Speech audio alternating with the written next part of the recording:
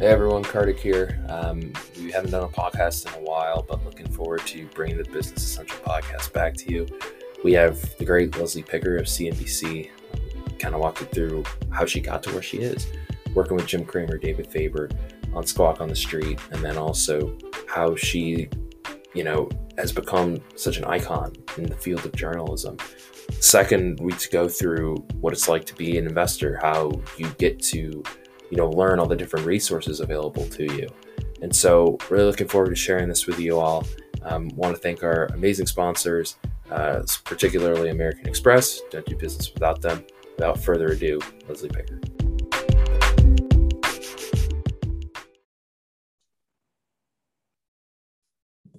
Hey everyone, so coming to you here Wednesday morning, we have a special guest, Leslie Picker of CNBC.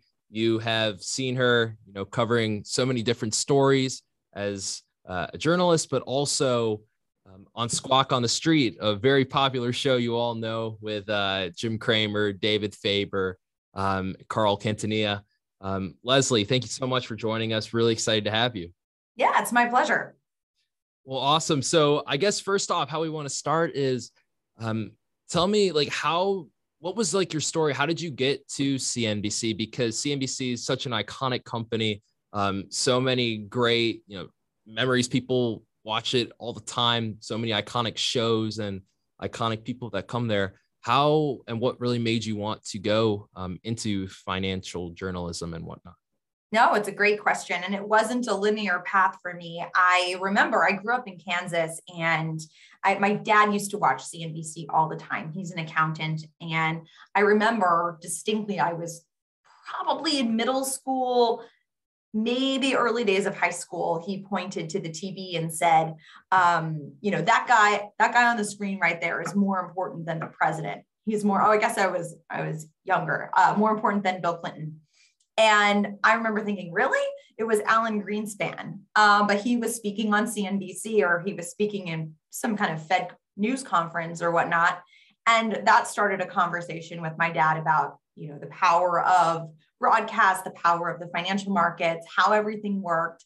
And I would love to say that ever since then, I started on a path toward journalism. It wasn't quite that way. I do remember CNBC being a constant presence in my childhood. However, I didn't know I wanted to be a journalist. I actually thought I wanted to be on Broadway as an actress. I was really into musical theater growing up and went to college for that my freshman year. Got a scholarship and everything. And then after about a year, I decided I didn't really want to do that for my career, that I wanted to keep it more as a hobby and do something else. And so I initially thought I wanted to be a political journalist, and I went and did a fellowship in DC that went down that path. And then ultimately it was kind of auspicious timing because the financial crisis was starting. And so I was in DC. I was covering kind of the early innings of the financial crisis, late 2007, early 2008. And remember being in the newsroom when Bear Stearns went under and thinking, wow, this is just wild and historic. And I also have no idea what the heck is going on here. And so that kind of started a quest to really understand the plumbing of the financial markets and make it my mission to help explain that to other people as a journalist. That's incredible how you wanted to be on Broadway and all of a sudden you're on CNBC and becoming one of these household names that you see on the network. So when you started around the financial crisis, what was kind of going through your mind as a journalist, how you wanted to cover that, and really how, times have kind of changed since then in terms of covering finance? Yeah, it's a great question. I just remember thinking I was learning so much about business at that time. I had never heard of a hedge fund. If you grow up in Kansas, you're not surrounded by people whose dads work in private equity and hedge funds and asset management. You grow up and people work what I consider to be normal jobs.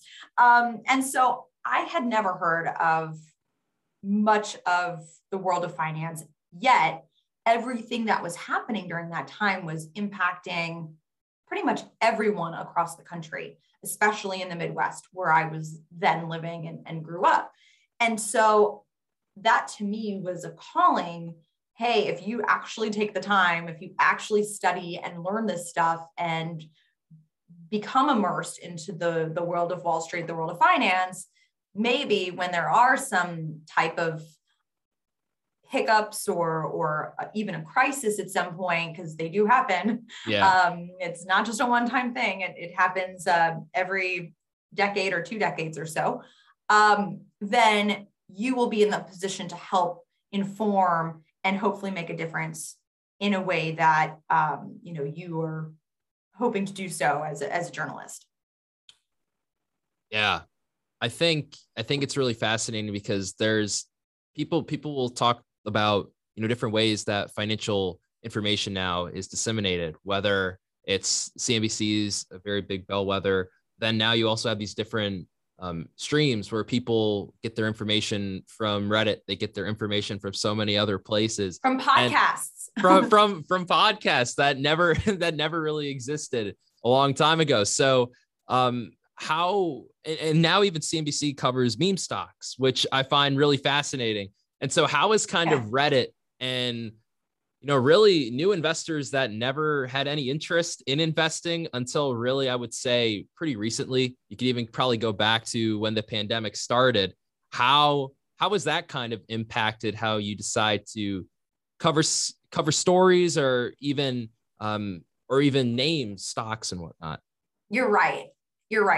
It hasn't been as much of a factor that, we have these social media platforms that showcase different investing ideas and kind of crowdsource different takes on specific stocks, on the markets. It's fascinating. And as a journalist, it's amazing to have that kind of transparency, because we knew that mom and pop investors, is how they used to call them in the .com days. Now it's Redditors or meme stock traders, but individual investors who aren't part of an institutional community, how they acted. And we now have so much more transparency around that. Now, you asked about reporting and the challenges therein.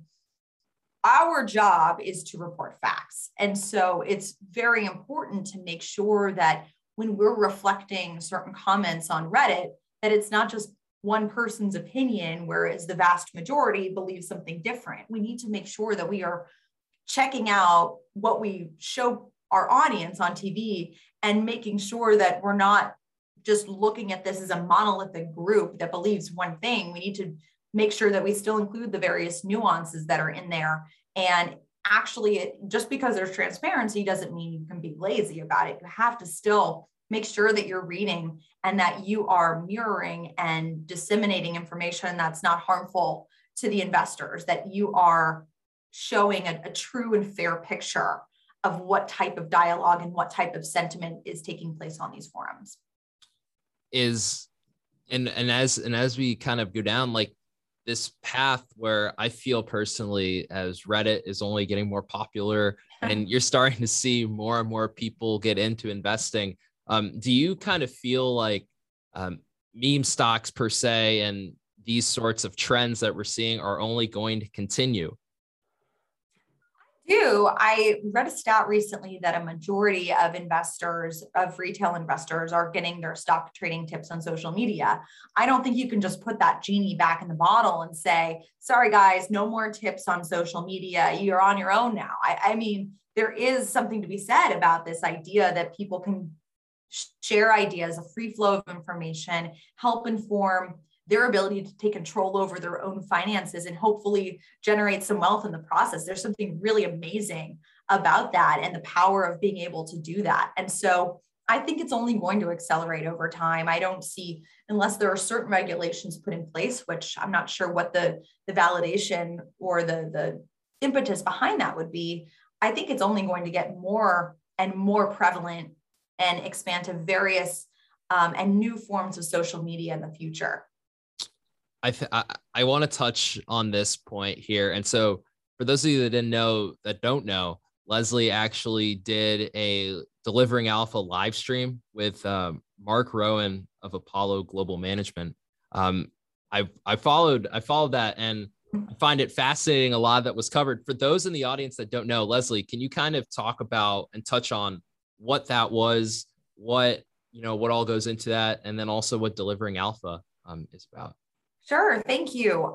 So we recently launched a Delivering Alpha newsletter in early June, and it was kind of a baby of mine, months in the works. And one of the things that we wanted to really showcase are these big investors whose focus and whose perspective may not fit in, a normal 5-minute TV slot. So we created this letter to have a chance to really explore and dig deeper into some of these ideas that, again, are a bit more complex, that require a bit more explanation, things in the alternative assets world in particular that aren't just, views on whether the market's going to go up or down, but views on, why they're getting into areas. And this is, Apollo's Mark Rowan in particular, they're making a big bet on insurance, increasing their exposure dramatically to the insurance world. Well, why is that? That's not something that you can necessarily talk about in a short amount of time. It takes, a bit of peeling back the layers to really figure out what's going on there in this big transformation that's taking place in the alternative asset space. Same thing with Carlyle. We talked to Q-Sung Lee, he's the CEO there, asking him really about the succession change that took place. He's a new CEO, been there about a year, came in as an outsider and is working on kind of transforming the private equity industry to be bigger and faster and more malleable, which is not something you typically associate with private equity. So again, these longer, kind of more in-depth conversations. If you want to subscribe and you're listening, you can do so at cbc.com/delivering alpha newsletter. That would be great. Yeah, I highly recommend everyone goes and does that because, as Leslie said, you can't get an accurate depiction in a 5-minute time slot. When you hear, for instance, an earnings report come out, and I know earnings season just came, it's going to come back here for Q3 pretty soon. You see analysts come on the screen for 5 minutes, let's say, and talk their high-level objectives. That you don't really get a full picture. And even when it's not earnings season and an analyst or a company comes on to talk about trends in markets, you don't get a full picture because CNBC doesn't have the time to air out 30 to 45 minute, segments and go in depth. But I definitely think for someone that's, new and interested in learning investing, we have a lot of people that listen to this podcast that are new in that space. And so, touching a little bit on the meme stock area and then touching on this is actually perfect because I feel like this sort of thing really gives people a chance to really learn and understand how they choose areas to invest in. Yeah, there's something to be said about, more of a magazine style interview format. And it's not necessarily something that people need every single day, but there is a place for it, especially if it's with a compelling guest or someone in the investor world that you don't hear from very often. So when you do hear from them, you want to really dig in and hear what they have to say. For sure, Leslie. Now, a lot of people that listen to this podcast were very excited that you were coming on because they want to know what it's like to be at CNBC. What is like the day-to-day like? How do you, with Squawk on the Street, a really popular show with Jim and David and now yourself, like, how do you, like, what's the day-to-day like? How is it like to actually be on the inside of such an iconic brand?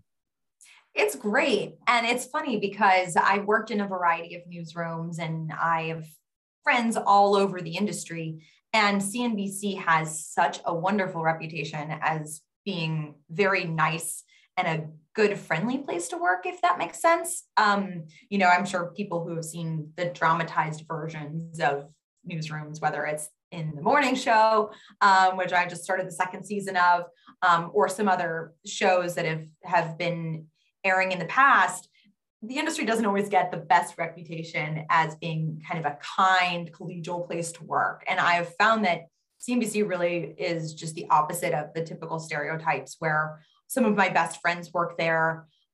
These are people who, attended my baby shower and who have just been a constant presence in my life as friends, not just colleagues. And so it's really wonderful on that front. And then of course, with the pandemic, it's been a little challenging because everybody is in disparate places. Some people are working from home. Some people are working from the office. I do more of a hybrid approach. I go in sometimes, I work from home sometimes, I'm in the city sometimes. But you miss that in-person aspect to the job and kind of the creativity that goes with just chatting with your colleagues on a daily basis. That said, in terms of my daily life, my daily schedule, it is all over the place. Sometimes, like this morning, I was up pretty early. I was up at 5 for a 6:20 a.m. hit. Other times I am working, and this was the case on Monday, I was working until 8 p.m. So it is pretty variable, which is why it is nice to have more of a hybrid approach so that I can make sure and try to get a little bit of balance, a little family time in also by working from home and not being in the office for 16, 17 hours a day like we used to do. Yeah, it must be really tricky, especially being on air, having not really like a set schedule, be having to work at home and then sometimes going into the city. Like that can't be easy. It's not, although I will say when you like what you do, it makes it a little easier when that alarm goes off and you're not just like, oh, it's such a slog to get up. No, I never really feel that way. It's a really fun job. And it's just exciting to wake up and ask questions for a living and get to share what I've learned from all of that curiosity. I mean, that's at the heart of it, the job. And I really can't complain. I think, not everyone can obviously relate to that, but there are, I'm sure there have been several interesting stories to come out from when you've covered different topics and whatnot. What are some of the highlights of your time at CNBC? If you could draw back to not a lot, just a couple stories. Sure. What would you say are the most interesting people or topics that you've covered for our audience? It's a great question.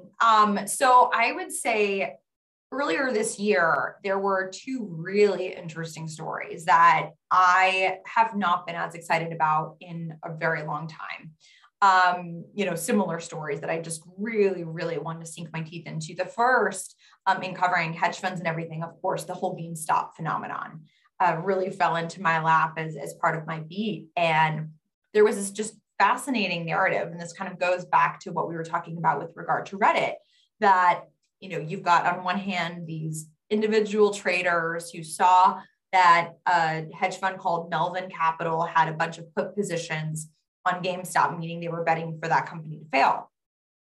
They band together, they found a common enemy, and they said, let's squeeze this short position and cause the hedge funds to suffer while only helping our own positions. That was kind of at first what it appeared to be the case. Then, of course, goes back to just not letting things be as a simple version of themselves. You peel back the layers, you realize actually there were individual traders that were short GameStop as well. There were hedge funds that were on the long side that wound up making a killing this year. There's a hedge fund called Senvest that's up something like 76% year to date because They had a pretty sizable GameStop position going into the year. So that was a really interesting aspect of the markets to cover. And I don't think it's over yet. It actually spawned, I think, something like 7 different book proposals and a bunch of different documentaries. And there's a TV show in the works. And I mean, the characters are amazing. The congressional inquiry that followed is interesting. I think the SEC is obviously still working on a report that kind of digs into what happened there. So that's not over, but really, really interesting and fun to cover. And then there was also the Archegos blow up, which we were getting wind of on a Friday afternoon. I think it was in March timeframe. And we were seeing just these huge block sales of positions in a bunch of Chinese ADRs, in a bunch of media companies like Viacom, CBS, which had seen some kind of curious run-ups in recent weeks. It turns out there was this unknown family office that was receiving margin calls from its prime brokers because it was over levered and its positions had gone sideways, and they were winding down. And that brought up a whole bunch of larger issues related to something called total return swaps, which are these instruments that investors can use to not have to disclose their positions, and it helps them build positions. And there are some solid rationale explanations for them. But because of the lack of transparency and lack of disclosure, there was so much systemic risk that trickled into the different banks that were serving as their counterparties, as their prime brokers. And therefore, these big banks, which are mainly just charged with, making sure their risk is not too high, were taking billions of dollars in losses each. And so that was a really interesting story to follow as well. I think it's fascinating how, going back to that first story, how really Roaring Kitty, user on Reddit, has made the SEC and movie studios come out and, really write about the entire GameStop phenomenon. And so to ask a question, you say that you don't think it's done. Do you believe that we're going to see potentially more of these GameStop scenarios? Because we've seen it with AMC as well. I mean, they all kind of traded together a little bit, but yeah. Do you feel like we're kind of in that new age where, people are just going to start banding together and that sort of thing? Yeah, it's interesting you ask, because Vlad Tenev, who's the CEO of Robinhood, when he was asked about this, or this may have actually been in his congressional testimony that he gave. I don't even think it was prompted, but he basically said this was a black swan event. It's like a 1 in so many % chance that something like this would happen, meaning that this is a extremely, extremely, extremely rare occurrence. We don't think something like this is going to happen again. And my question would be, well, why not? There's nothing that has changed structurally in the market that would prevent another GameStop. It's not like GameStop was the only company that had a sizable short position that could be squeezed, that, had a nice size following of people who were willing to push it higher. Now, what did it take for that to actually happen? I think there were certainly a special primordial soup of an environment, the contours that made GameStop just this phenomenon in the eyes of investors. That said, there's nothing that's changed in the markets that would prevent something like that from happening again. So I do think it's less of a black swan event. I think it is highly likely that we do see something like this, especially as, the liquidity levers start to get pulled and the Fed starts doing its tapering, and we should expect to see more volatility, especially among smaller and mid-cap stocks. Going into, and you bring up an interesting point with Fed. The Fed has always been really closely tied to a lot of these individual groups, whether it's, the market's going up, whether the market's going down. I know a lot of people, they just wait to hear what Jay Powell has to say, because Jay Powell impacts the market either way. You brought up Fed tapering. Do you expect, rates to increase or in the near future? Because that is definitely a headwind, I would say. Yeah, I think that most of the market participants that I speak with, because I'm not paid to manage money, so no one wants to hear my crystal ball and where the market's headed. But I think, at least in terms of reflecting what I hear from market participants, I think most people believe that the tapering will ultimately come into effect maybe in November, later this year. And that is kind of step one. And then any potential rate increase will follow from that point in time. Now, I think the question is, increasing rates is usually used as a mechanism to get ahead of any kind of runaway inflation. And we've seen tremendous bouts of inflation this year. Most people also believe that that's a transitory effect, that that's not something that's going to be a permanent fixture in our economy. So I think the question is, once you do taper, what does the inflation picture look like? If it is kind of in a two-step process, if it's gone back to being more manageable levels, maybe the Fed has reason to not raise rates. That said, maybe they will be inclined to do so in order to prevent some sort of stagflationary environment, which is another thing that people are talking about, or trying to get up ahead of some key potential risks with inflation in the future. That's really good insight right there. And I know you're not paid to to give financial advice, but that's really good, because a lot of people don't also pay attention to what the Fed has to say. So it's good practice. A couple quick questions I have here, because I just did a mailbag for members and for people of the public to ask a couple questions really quickly. Sure. And so one question is that I've gotten that's pretty common is, if you're new to investing, where would you recommend someone going to get their information from? And really, where should they start that process? CNBC, of course. I guess I am paid to say that. Obviously, you go to CNBC. No, it's a really, really good question. And I think it's a really important question. And whenever you're getting into something new, the idea of information can be overwhelming. You turn on CNBC or you read the Wall Street Journal or other news sources, and you see all these words you may not have heard before, and you just have to kind of start from the ground up. I actually, when I first started, I bought a book, and there are a bunch of these. So you can go to your local, if Barnes and Noble still exists in your town, you can go there and pick one of these up. But it's basically like Finance 101, Business 101, Markets 101. Mine was the Forbes Guide to Markets. I don't even know if it exists anymore. This was so long ago, but it really goes through all of the terminology, all of the various instruments. Here's how a stock works. Here's how a bond works. Here's what volatility means in the markets, what the VIX is, the volatility index, which is it's not a perfect measure, but it's a measure of price swings. Here's what momentum means. Here's what an IPO is. Here's what a hedge fund is. I mean, it goes through very basic terminology, which I think is the best way to start, because once you start learning the lingo and learning the language, then you can have more of a value-added experience when you're watching us on CNBC or when you're reading more. And it just takes time. I would say this is a long game understanding. This is not something that you're going to sit in your room and look at something for an hour and be like, okay, markets, I get it. I know what's going on. I'm going to make a ton of money now. No, it doesn't work that way. It takes a long time. So I would recommend, dipping your toes in that way. And then also chatting with professionals, people who are financial advisors who know much more about how the inner workings are structured. And that way you feel like you can kind of over time start becoming more knowledgeable and more, I don't want to say experimental, but, really putting money to work and start getting involved.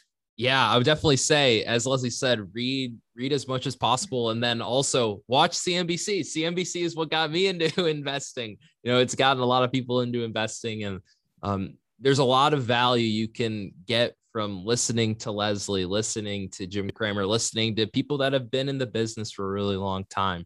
The second biggest question, and it's fitting, and we can kind of end on this, is, so if you're a young professional that wants to get into covering finance, wants to get into that journalism aspect, how would you recommend them starting that process?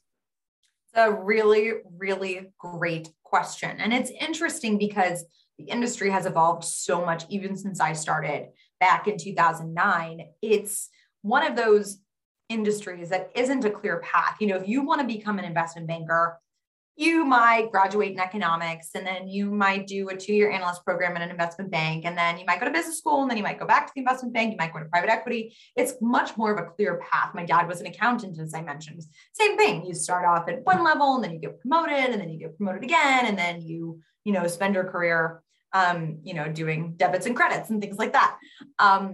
For journalism, it is not linear. It is not one of those industries that has a clear path, that has a guaranteed path. That makes it more challenging. It doesn't make it impossible. If I can do it, anyone can do it. I don't know if that's an accurate statement right there, but no, it's true. I think one thing that I learned in pursuing this industry is the most important thing is to be curious and to love asking questions. And so if you have that kind of innate curiosity, it doesn't matter what your writing skills look like. It doesn't matter what your SAT scores were, or if you went to a prestigious Ivy League school. How good are you at asking questions? How compelled are you to find the truth? How interested are you in the subject, in financial news, in the markets? That is what's going to drive your ability to succeed in this industry. And so if you have that in tow, I would say the best way to start, there are a ton of places that hire entry-level roles, whether it's as an entry-level producer at CNBC, or an entry-level writer at CNBC.com, or a bunch of other business news publications. The internet has exploded in terms of opportunities for people who are willing to get their feet wet by doing write-ups of people who appear on TV. What are some of the newsworthy aspects they say? Write-ups of press releases, or different news making events that require someone to just write something up. That helps you really get your head around the content and the material. And then from there, you can start doing things that are much more value add, that are presenting new information to the markets that they can't read in a press release, that they can't hear on an earnings call, that they can't hear anywhere else. And that's always the goal, is to provide something that your audience can't get anywhere else. And it's because of you and your sourcing that you're able to provide that. And the more you can do that, the more you can provide these value added types of whether it's a written article or a TV segment. That's how you're going to progress in the industry. It's not going to be like you've given 2 years of your time working 20-hour days and weekends, and now you're going to make it to the next level. It doesn't work that way. It's about your craft, which thank goodness is very public, so people can see the quality of your work and you progress based on that quality. Listen to the expert. There's no linear path to get to that point. You just have to really grind and work at your craft. Leslie, where can the audience find your work? Follow you, all that sort of stuff. So you can follow me. I'm very boring. Leslie Picker on Twitter, Leslie Picker on Instagram. I don't think there are too many other people in the world with my name, so I kind of claimed those very early. And then on CNBC.com, I have a profile page, which I should know the website off the top of my head, but I will Google it real quickly. It is just CNBC.com/Leslie-Picker. You can find my profile, and then all of my links will be below that. Not all of them, but a selection of links will be below that, where you can read, watch, get a sense of kind of what I'm doing these days. Awesome. Well, Leslie, thank you for your time today. I think you may have inspired the next Leslie Picker to come out of the woodwork and get onto TV. So really, really appreciate the time. Really appreciate the insight.